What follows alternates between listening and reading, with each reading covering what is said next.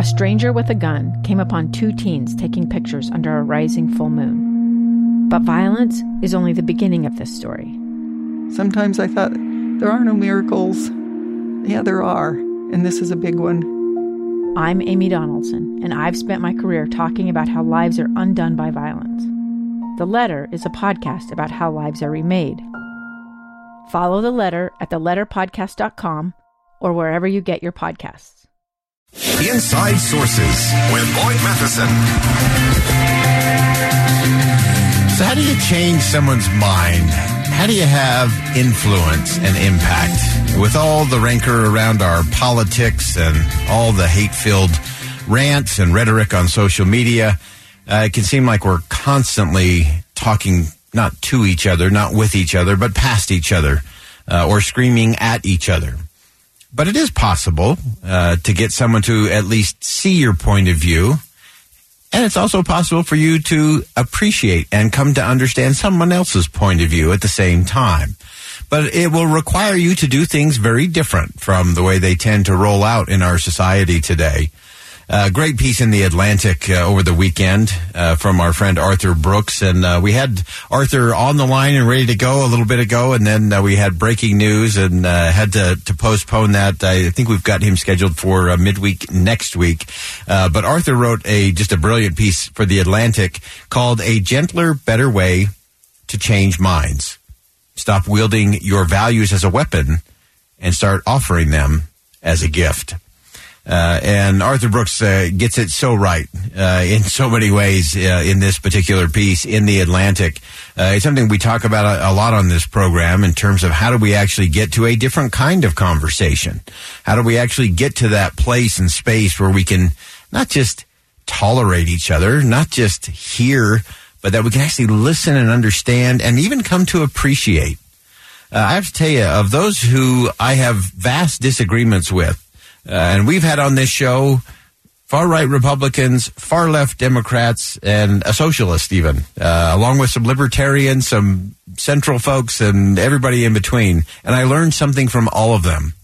And I come to appreciate something about all of them. I may not disagree, or I may not agree specifically on whatever we're talking about, but I can appreciate how they got there, what the thinking was, what their process was, what their background or experience that led them to that kind of thinking. And that's okay. We're going to talk coming up in the final segment today, this amazing convergence we have of Ramadan, Passover week, and Easter, all coming together, and what we can actually learn in that process of exploring all of those and more. And coming to recognize that it's being willing to step back and appreciate, to have some awe, some wonder, some perspective, even some reverence for those people that we disagree with or who live different, look different, or believe different than we do.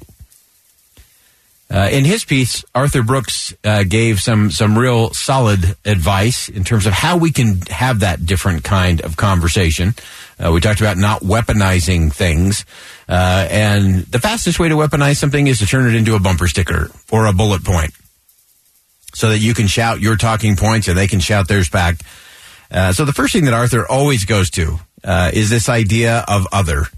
Don't other others. I love that. Because when people feel like they're excluded from a community, they're on the outside in, then obviously that leads towards hostility and contempt. And that's just not a good space in terms of coming to understanding or building bridges or moving a conversation forward in a significant way. I want to go to a quote, and again, we'll talk about this more in our final segment, but there's a lot of places around the world where we're losing communities. In particular, we're losing religious communities in some countries. We're also just losing a lot of entities that I think really add value. One author said it this way.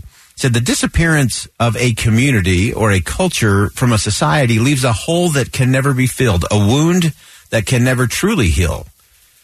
What was seen as other turns out to be a vital, irreplaceable part of ourselves.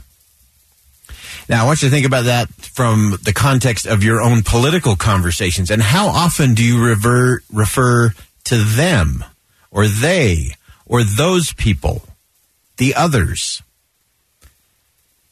And just rethink that. Because if that other disappeared, where would we be? What would seep into that hole? And I think what we find is that without the other, we recognize that that other is vital and irreplaceable part of us, not them. And so I love that, getting rid of the othering of others. Also, Arthur points out that we have to get past taking rejection personally, because this often leads to arguments.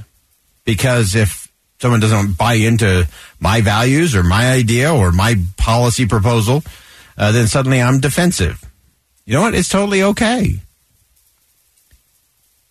Because most of us are not hated because of our views. And even if we are, there's a remedy to that. And it's just live your life in such a way that nobody will believe it. If you've ever been mischaracterized, if you've ever been verbally attacked, if you've ever been judged wrongly, those are deep, those are personal feelings, real emotions. But you can transcend those. And the best way to transcend it is not to start an argument, is not to go melt down somebody's Facebook page or their Twitter or their social media handle. It's to just live your life in such a way that whatever it is that they're spewing, nobody will believe it. Because they, oh, I know her. Yeah, that doesn't ring true. And all of us have to be more willing to listen to what rings true. So especially as we get into the heart of primary election season and then on into the fall, the midterm election season, you're going to hear crazy stuff about candidates from across the spectrum. So-and-so is awful and horrible because of this. This candidate is terrible because she did this. If it doesn't ring true, it's probably not true. And we're far better off acknowledging and expecting the goodness in people than it is to always take the worst against case scenario. And then the last thing from Arthur in this particular piece in The Atlantic is to just simply listen more, not less. We talked about Ben Franklin on Friday. And again, if you haven't watched the PBS special on Franklin, just cue that up. It's a night worth spending. And as the sage of Philadelphia, he listened a lot and very patiently. And that's a good thing for all of us. So you can be influential. You can have impact. It doesn't require you to scream, shout, or post hostilities. If you listen, if you talk about we instead of them, and if you look for that common ground, I guarantee you can find your way to higher ground. We'll step aside for bottom of the hour news. Much more to come on Inside Sources here on KSL News Radio. Stay with us. I'm Dave Cawley, investigative journalist and host of the podcast Cold. Don't miss Cold's new Season 3, where I look into the unsolved disappearance of Cherie Warren, a woman last seen leaving her job at a Salt Lake City office in 1985. Police cast suspicion on Cherie's estranged husband and boyfriend, but never made any arrests or recovered Cherie's remains. Find Cold Season 3, The Search for Cherie, anywhere you get your podcasts.